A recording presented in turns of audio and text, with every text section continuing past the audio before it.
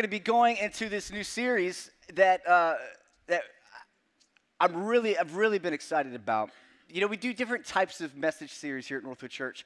Sometimes we do like topical stuff that's kind of like last month, Am I Healthy? It's about health, and then we have different conversations around that. And other times we walk through maybe a book of the Bible or a section of a book of the Bible, and it's more of a verse by verse, maybe expositional type of message series. We do kind of different things. And so for the next 4 months, from February through May, we're going to be walking through Matthew chapter 5 through 7. And if y'all remember, we started last year in the Beatitudes. At the end of last year, we did Beatitudes. That is the beginning of what's called the Sermon on the Mount, which is Jesus' first sermon. You know, anytime somebody says something, sometimes it's the first thing that they say and the last thing that they say. It's like, man, what's the first thing somebody said and what's the last thing somebody said? And this is the first thing that we have, you know, in regards to Jesus' sermons.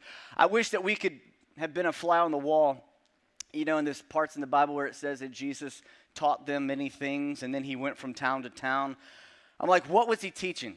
You know, the things that we don't have written down. What was Jesus saying? But we have this, Matthew 5 through 7, and we're going to be digging in deep. And so I want to encourage you over the next few weeks and months to dig in as well, to read slowly, to read between the lines. A lot of times, I don't know if y'all are like me, but whenever you read an article, you're looking for like the bullet points, and you're moving on to the next thing. We're not going to be hitting just the bullet points with these messages. We're going to be kind of like, you know, pulling back the curtains a little bit, looking a little bit deeper, because there's a lot to discover. And so with that, what I actually want to do is I want to pray, because I believe that God has a lot of things that he wants to speak to us, but man, we've got to be open. We've got to be open. Our hearts have to be open to receive. And so right now, Father, we come before you. Lord, I pray that as we open up your word and as we begin to read, Jesus, I'm praying that you would reveal your heart to us, that you would open up our eyes to understand what it is that you're speaking to us, your church, and that, God, we would grow in you, that we would grow in our understanding of who you are, and, God, that it wouldn't just be an intellectual growth, but it would be a heart growth, that it would be a soul growth, that we would understand you and be more like you. So we open up ourselves to you, and, God, we ask that you would change us. In Jesus' name we pray. Amen. Amen. So we've called this Sermon on the Mount teaching, which really sets the trajectory for Jesus' ministry over the next 3 years. We've called this series Kingdom Manifesto, because it's really Jesus giving his manifesto about what the kingdom of God is all about and how we are supposed to live in the kingdom of God. A manifesto is a declaration of policy or aims, and that's what Jesus is doing. He's expressing, and this is very important for you to understand, he's expressing the heart of the kingdom.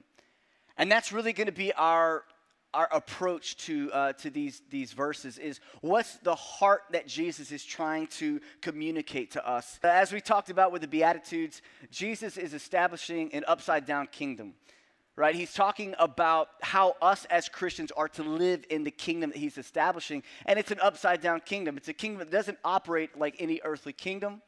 The path to righteousness is different, right? It's not based upon effort. It's based upon something else.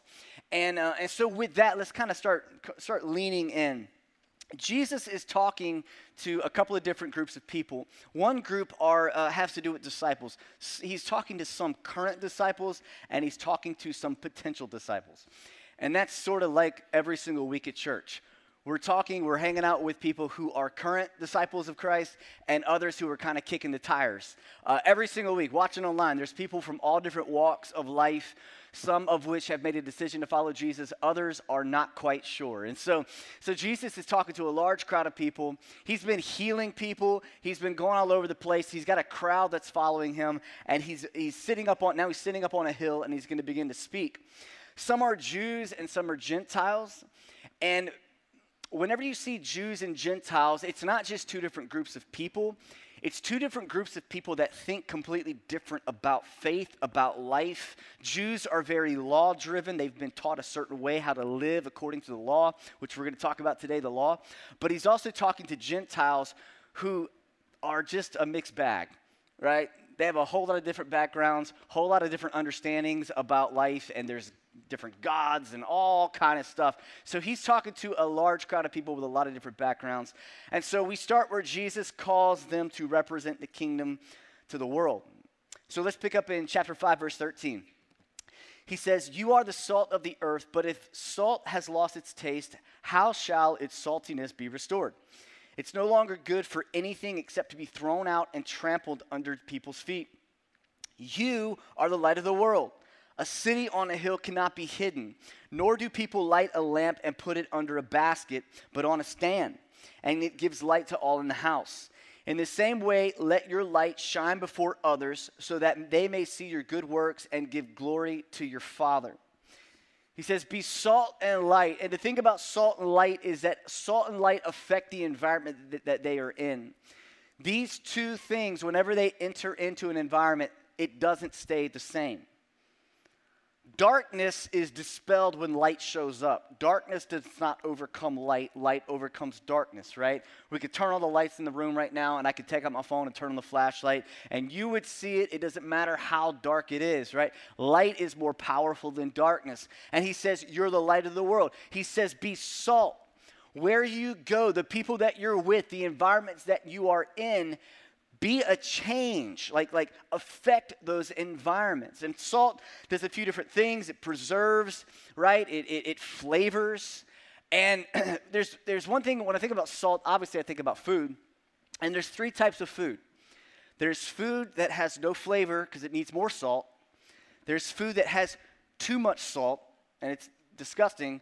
And there's food that has just enough salt. And you need salt in everything, all right? I went up to Wisconsin one time, and I don't know if this is true or not. I've talked to like one other person from Wisconsin, but we had some homemade boiled chicken. Oh, I'm telling the truth. I don't know who cooked it. All I know is that they said, hey, we're going to make some home-cooked Wisconsin food, and they brought out this pale, white-looking chicken boiled that had no salt in it. So I don't know if somebody made a mistake or if that's how all food from Wisconsin is. Is food from Wisconsin, is there good food in Wisconsin? There is? Okay, all right. Cheese, you got cheese. So maybe it's just a bad representation. Let's just take, the point is this though, not just about Wisconsin having bad food, but that if you don't have salt in food, it's disgusting, right? It's nasty. But then there's also whenever you're at the restaurant and there was like the little kid that was there before you and they unscrewed the cap of the salt and you go and you go to put a little bit of salt and you get the whole thing in there. There's also that kind of food. And both of those are really kind of, they're pointless. It's got to be flavored just right. And Jesus is like, hey, go affect the place around you. Go affect the people around you. And I would say this, there's a large majority of the church who tend to either fit in too much and they're not actually bringing any sort of change or life or flavor to their family or their job or their school or whatever. And then there's those who, they're like the salt shaker whose lid just fell off. And they're just pouring salt everywhere. And they're just like, well, bless God, I'm going to be salt to the earth. And I'm going to speak the truth, whether people like it or not. And they're just so mean, right? And so we have these two, like, giant groups of people, and Jesus is like, no to you, you're lukewarm, you're not really doing anything. What's the point of being called a disciple if you're not going to actually represent the kingdom? But over here, what are you guys doing? You're just pouring salt all over everything.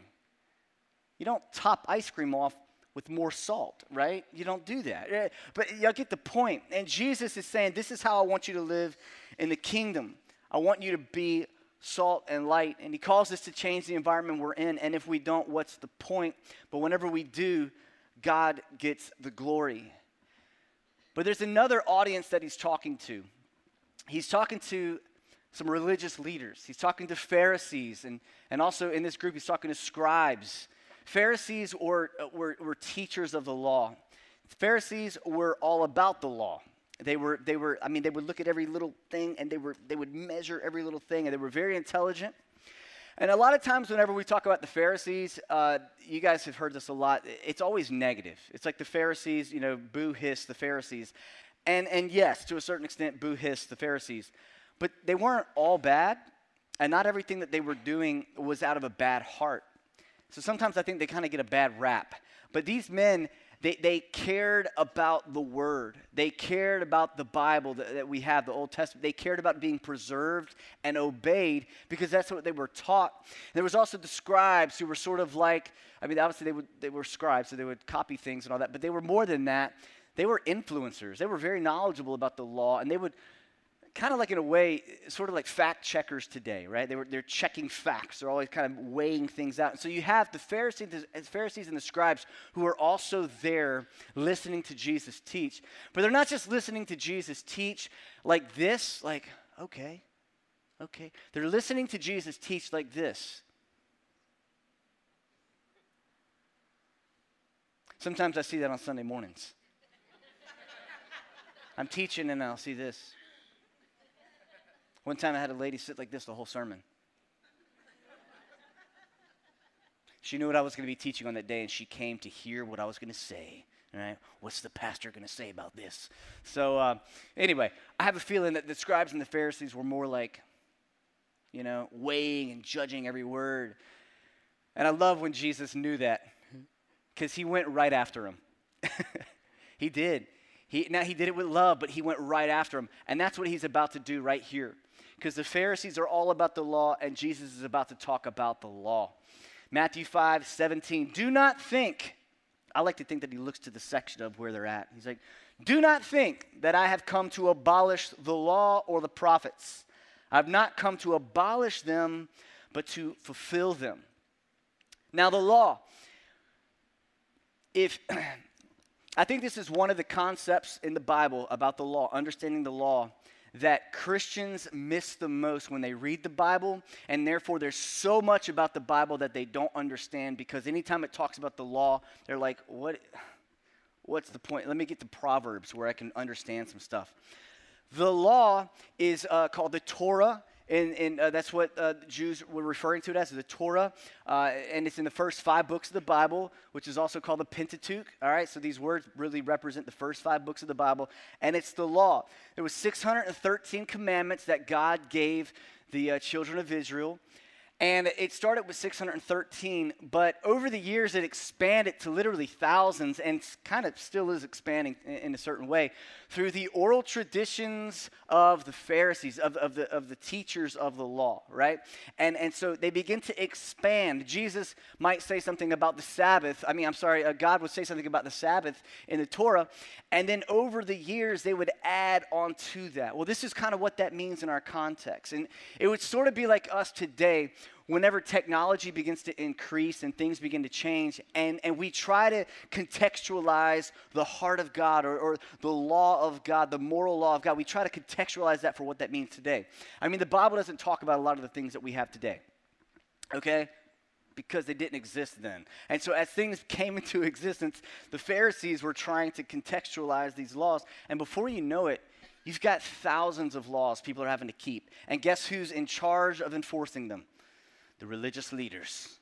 They would make all the decisions, No, you cannot move your ox on the Sabbath. Well, can I make my bed? Well, I don't know. We need to go and confer with one another whether you can make your bed. Can they make their bed? Well, I think that the heart rate might get up to a certain extent, and so therefore that would be exerting, and then that would be work on the Sabbath. No, you cannot make your bed on the Sabbath. And in essence, that's kind of what was going on, and it keeps growing. And I believe, again, it started with the right heart, but Jesus is challenging their interpretation of the law and their application of the law. How are they seeing it, and then how are they applying it to not only themselves, but more importantly, to other people? Because they're the letter of the law. They're bringing it, right? So it's actually why Jesus they end up plotting to kill Jesus later on in the book of Matthew, because he's upending and he's messing with their system, which therefore he's messing with their power. He's messing with the whole structure that's going on with the Jewish community. So let's continue on. Verse 18. For truly I say to you, until heaven and earth pass away, until everything's wrapped up, not an iota, not a dot will pass from the law, which when he says that, so I'm not talking about the original law. He's not talking about all the thousands of commands that all the Pharisees have tacked on. He's talking about, the actual law, the one that God has given us. None of it will pass from the law until all is accomplished, until everything that the law is there to accomplish will be accomplished. Therefore, whoever relaxes, okay, which is abolish or set aside, is not talking about disobedience here. He's talking about whoever kind of wipes away the law. Therefore, whoever relaxes one of the least of these commandments and teaches others to do the same will be called least in the kingdom of heaven. But whoever does them and teaches them will be called great in the kingdom of heaven. Now, this right here is a source of a ton of confusion in the church still today. A lot of confusion here and still a lot of confusion, which is what laws do we keep? What laws do we not keep? What's what? This is also where a lot of the TikTok, people who want to undermine Christianity and make Christians feel dumb for what they do and what they believe, they go back to Leviticus and they're like, oh, so you don't agree with this, huh? Yeah, because it's in the Bible. Well, do you get a haircut? Because in the Bible it says you can't get a haircut too. And oh, well then you shouldn't get a tattoo either because Leviticus. And they start throwing out all these zingers, thinking that they're getting. And honestly, guys, whenever somebody does that, it really reveals their ignorance about the law. It's really I had somebody send me a DM on Instagram a couple years ago, and it was one of these videos, and they're not a believer, and they sent it to me, and they were like, what do you actually think about this? And so I sent them multiple articles, the big long articles where they're not going to read it because they're really not that committed. They want the 30-second video. They don't want to actually go study for themselves, that type of thing. Yeah. And I was like, man, listen, it's just a really poor understanding about what the law is. And so what is the law? Well, there's three categories of the law. That's sort of where Christianity has, this is how we kind of lay it out. There's three categories, and I'm actually going to read three summaries of these different categories by J.D. Greear, because I think he just did a really good job of summarizing these thoughts. And the first set of laws are the civil laws, and this is dress or attire, the Sabbath breaking, if you break the Sabbath, what the punishment is, disputes between people. There's the civil laws, and this is what he said. They were set up so the nation of Israel could thrive. We're no longer bound by the civil codes of Leviticus because God doesn't have a nation state on earth anymore. And so there is some wisdom in the principles of the civil laws. I was actually reading this morning in Exodus. You can go and you can read God's giving some ways of approaching it. Also, you have to remember that these people are coming out of Egypt, that they've been for 400 years. They don't know how to live life anymore. They had to, how do we even, figure out who's guilty of this or that and what's the punishment? They've just had Egyptians over them for generations, and God has to teach them how to actually be a civilized people again in regards to the law. And but we're not bound by that anymore. The second group is the ceremonial laws, which have to do with, this is for all my Nacho fans, Nacho Libre fans, has to do with priestly duties. Anyway, and the sacrificial system, y'all read the long lobe of the liver and all that, the sacrificial system with the blood and thousands of goats and bulls and all that kind of stuff. That's the sacrificial system. Now, the ceremonial laws illustrate for us God's holiness or unholiness and what God would do basically to close the chasm between those two things, between sinful humanity and a perfect God, and just how costly it would be to bridge that gap. The book of Hebrews shows us the sacrifices were all fulfilled in Jesus' perfect life and death. If we accept Jesus, the ultimate sacrifice, we don't need the lesser sacrifices anymore. In fact, and this is really big, in fact, it would actually be offensive to go back to them because that would communicate that Jesus' sacrifice wasn't sufficient. Understand that? That's the ceremonial laws. Now, one thing I really want to say, because when it comes to progressive Christianity, there's a big problem with the ceremonial laws, and it has a lot to do with the wrath of God and how God, he wants blood. They make God out to be this bloodthirsty, I don't know, vampire of a God. I'm not really quite sure exactly what the point is there, but it's undermining all of these laws. And God didn't desire blood. Mwahaha. He didn't desire blood, but he did require it. And I believe that he required it to remind us and to remind the people about the severity of sin. That sin has a cost. There is a payment for sin. And this is really what this communicates. Now, I'm going to keep going, say more about that, but the third set of laws are the moral laws. And this is where we find a lot of the Ten Commandments. For instance, we also learn a lot about sexual ethic in the moral law. And a lot of these things, they're still in play. And this is why. The moral laws are fulfilled in Jesus as well, in that he kept all of them perfectly. He kept them all perfectly. But unlike the civil and ceremonial laws, which were more time-bound, these laws reflected God's assessment of good and evil, right and wrong.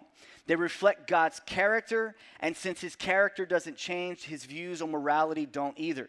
Jesus either reaffirmed or intensified moral laws when he spoke. To follow Jesus is to love what he loved, including the moral law. So you see these three different sets of laws. And one important part there is they reflect God's character, and since his character doesn't change, his views on morality don't either. I'll say one more thing about the progressive church is with this postmodern type of mindset, where there is no, objective truth, that everything's a floating point of truth, and so therefore morality is a floating point. It's not fixed, and it slides around. And I was reading some stuff this past week where one progressive leader, he said the church needs to change and needs to adapt, and some of the old teachings need to change in order to, keep up with the times. And not talking about methodology, but talking about theology, talking about literally what the church believes based upon the Bible. And they undermine the Bible, they undermine these words, and they undermine the moral laws, because anytime that you tell people what they have to do with their body, how they're going to live their life, especially when it comes to their sex life, that's whenever you begin to kind of step on toes. And so we need to progress past that to where people can accept the teachings of Jesus, which is completely contrary to how the Bible sets up what it means to be salt and light. Jesus right here is telling us that's not how you're salt and light. There's a different way of going about this, and it's going about with truth. But when we talk about these laws, as we get into the moral law, and as Jesus is speaking about this, now we're getting into a big concept it's very important for us to understand, and it's the heart of the law versus the letter of the law.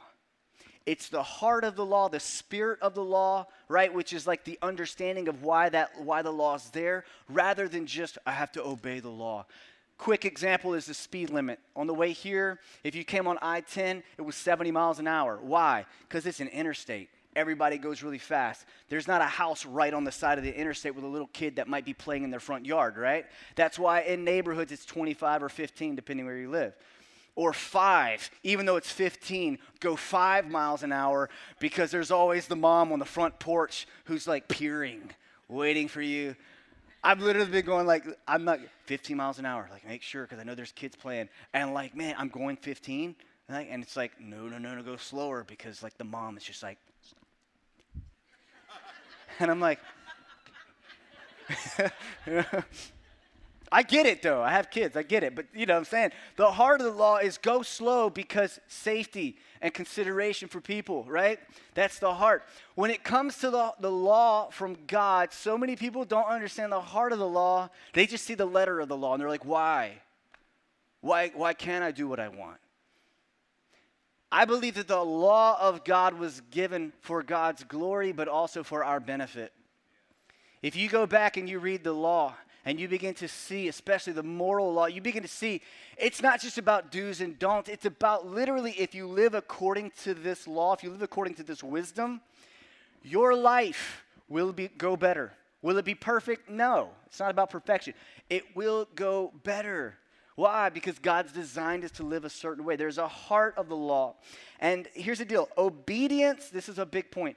Obedience isn't about earning God's favor. We're not talking about karma here, okay? If I'm nice to God, he'll be nice to me. And if something goes wrong in my life, it's because I didn't do something right. Hey, guys, listen. Sometimes the things that happen to us are a consequence of sin or a consequence of a bad choice. But not everything that happens to you that's negative is judgment from God. We got to get that right. Because it happens, man. It's like, things are going good. I must be living right. You know that's deceptive because you could be living wrong and things still go right and you think that you're okay, but you're not. We can't judge, eternal things by physical matters. We can't do that. It's a trap of the enemy. And so obedience isn't about earning God's favor. It's a result of knowing God and being filled with his Spirit to delight in obeying God. We obey now simply because we love him. Because we love him. When I was 17 years old or 18 years old, I had made some dumb choices, and up until that point in my life, it had a lot to do, when it came to getting in trouble, right? I don't want to get in trouble with my parents, get grounded or whatever. It was always about hiding those things, and I wasn't too crazy or anything, but there's just a couple things I did, Anyway, he got found out, because you always get found out, and everything hit the fan. And, I was expecting my dad, to really go off on me, let me know, hey, blah, blah, blah, blah, blah. And he didn't at all. He actually got very quiet. And he went to his room. I went to my room. And I got out, went to the kitchen a little bit later, and the room was right by the kitchen. And I heard my dad crying. Because what I did hurt him. From that day forward, my motivation for obeying my dad wasn't about hiding things to get away with it. It was about, I don't want to hurt the heart of my dad. He doesn't deserve it. You know what I'm saying?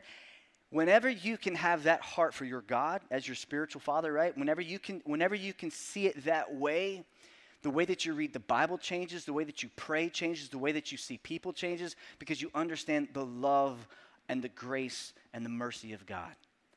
It's a renovating factor in your growth in your relationship with Jesus. But obedience to God is for our good and his glory. And whenever we obey, we grow in holiness, and it leads to human flourishing. And this is what Jesus wants for us. He wants us to grow, and he wants us to flourish in our life. And this is why Jesus prioritizes the attitudes of our hearts over our behavior. The attitudes of our heart over our behavior. This walk with God is not about behavioral modification more than it is about spiritual transformation. I believe that our behavior should change as we walk with Jesus. Absolutely. I think that our anger level should change. The works of the flesh, Galatians chapter 5, the works of the flesh should be diminishing in our lives more and more, not perfection. I'm not preaching perfection, but I am preaching sanctification and holiness, right? Those should be diminishing as the fruit of the Spirit in our life is increasing. Love, joy, peace, patience, gentleness, kindness, self-control, right? The scale should be tipping this way. And too many people are like this. Too many, Christians, people that call themselves, they're like this. And there's always just this assumption of God's grace that's just always going to balance the budget. It's always going to bring it back. But Paul says, don't sin so that grace abounds. There is a check in that whole grace thing. Whenever we know what to do and we intentionally don't do it, I'm not your judge. I'm just saying, open your eyes. Let's be aware of those things. Because those are traps of the enemy. Oh, God's grace is sufficient. It is sufficient. But we still must pursue holiness. It's the heart of the law. That's what this is about. But this understanding is predicated upon us receiving a new heart. In Ezekiel 36, there's this sort of a prophetic looking forward to this concept. And he says, I will give you a new heart. God speaking through a prophet. He says, I will give you a new heart and a new spirit I will put within you.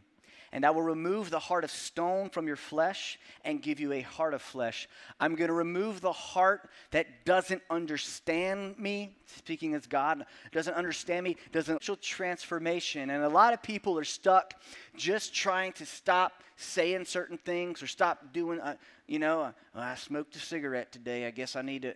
It's not about a cigarette, right? We in the church world, we throw all this stuff together and we make it all the same, and it's not.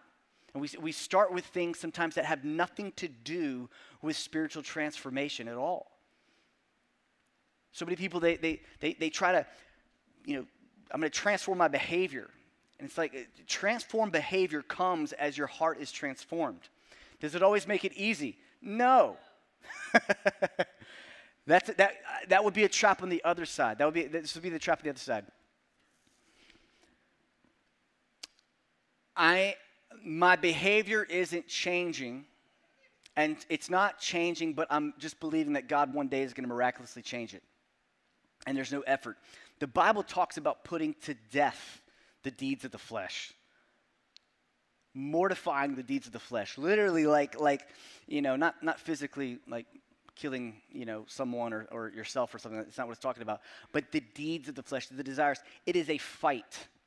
So there's a spiritual fight that it's internal, but it's also external. So there is effort in this. That is that your will is against God's will in a lot of ways. And so you're having to fight those things. And so the Christian walk, this process of sanctification, it's work. It's every day. You never take the foot off the gas. You're striving towards the end. But in your striving, you're also resting in Jesus. It's these two things at work every day. And for those of you who are in that process, you know what I'm talking about. This is a process of sanctification. But it's a work of the Spirit in your life. And the last verse we're going to share today is verse 20. For I tell you, unless your righteousness exceeds that of the scribes and Pharisees. Remember, we got to picture what's going on. Big crowd. He speaks to the scribes for a little bit, kind of corrects them, talks about fulfilling the law versus abolishing the law, kind of this mindset, says that he's here to fulfill it. And then he looks to everybody, he says, for I tell you, unless your righteousness exceeds that of the scribes and Pharisees, kind of awkward when he says that, you will never enter the kingdom of heaven. What's he talking about? Well, the law is all about being righteous before God. Obeying the law is all about standing before Jesus and standing before God in righteousness. The sacrificial system, the moral laws, you do these things in order to be back in favor with God, right? That's what all this is about. It's about the payment for sin, the ceremonial laws. It's all about paying the price for sin. And so he says the type of righteousness that the scribes and the Pharisees are communicating to you, if you're going to go that way, your righteousness has to exceed their righteousness. But he's really pointing to something even more than that. He's saying that he is the righteousness that they need. And with this kingdom of heaven, the kingdom of heaven's standard of righteousness is being raised literally to perfection. And as we go through the next few verses, you're going to see that. But what he's not saying is that you're going to be able to attain that in your own strength or in your own effort, in your own ability. One of the things about the law is that it shows us that we cannot do it, that we cannot perfectly obey the law. That's one of the things that the law does in our life, and Jesus is communicating that here. But what he's saying is we can now attain the righteousness of God in Christ, who fulfills the law not through our works, but through his sacrifice and through his grace.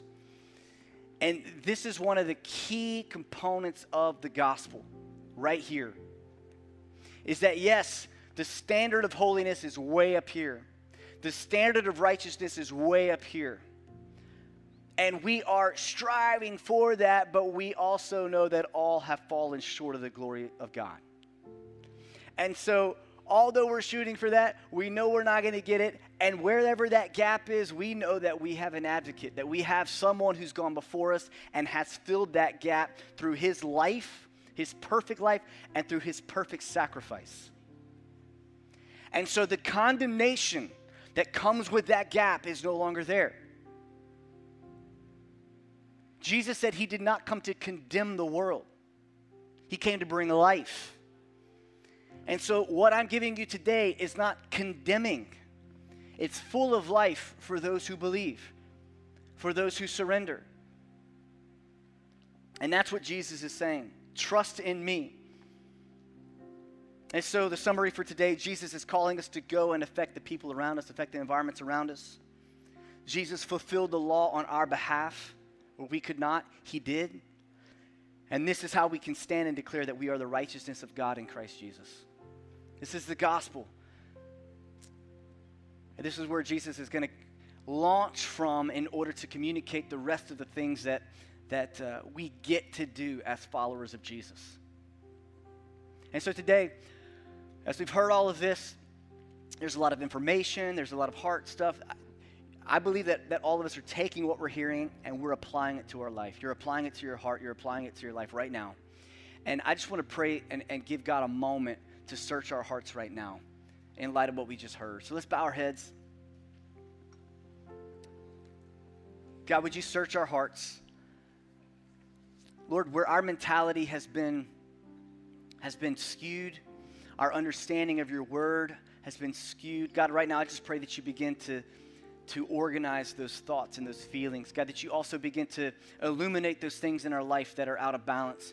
God, that you would illuminate where there's lack, where there's a gap. God, even where we've been obeying out of a negative fear of you, not a reverential fear of who you are and your ability and your power, but God, out of a fear that is not what your heart is.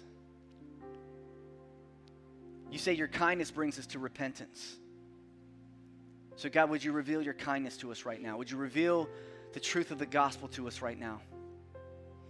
If you're in this place, maybe you're watching online and you don't have a relationship with Jesus, you know that there's a gap between you and God.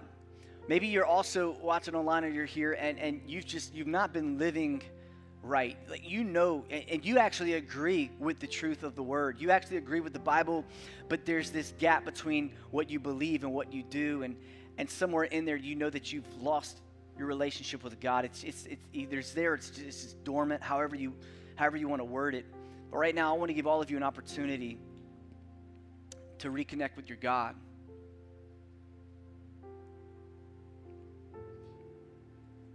It starts with repentance. Turning from that which is sinful, turning from that which is something that God doesn't agree with or God doesn't align with, and turning yourself and beginning to walk towards Him, beginning to align yourself with His truth. So right now just say, God, forgive me of my sin. I repent. I believe in you. I trust in you. I thank you for the cross of Jesus who sacrificed Himself for me. Give me power to live this life and glorify you. God, I pray for all of us here today. Lord, that you would help us to be salt and light, that you would help us to affect the people around us. God, to live this life for your glory, to advance your kingdom. We love you and we thank you for what you're doing in our hearts. In Jesus' name, amen.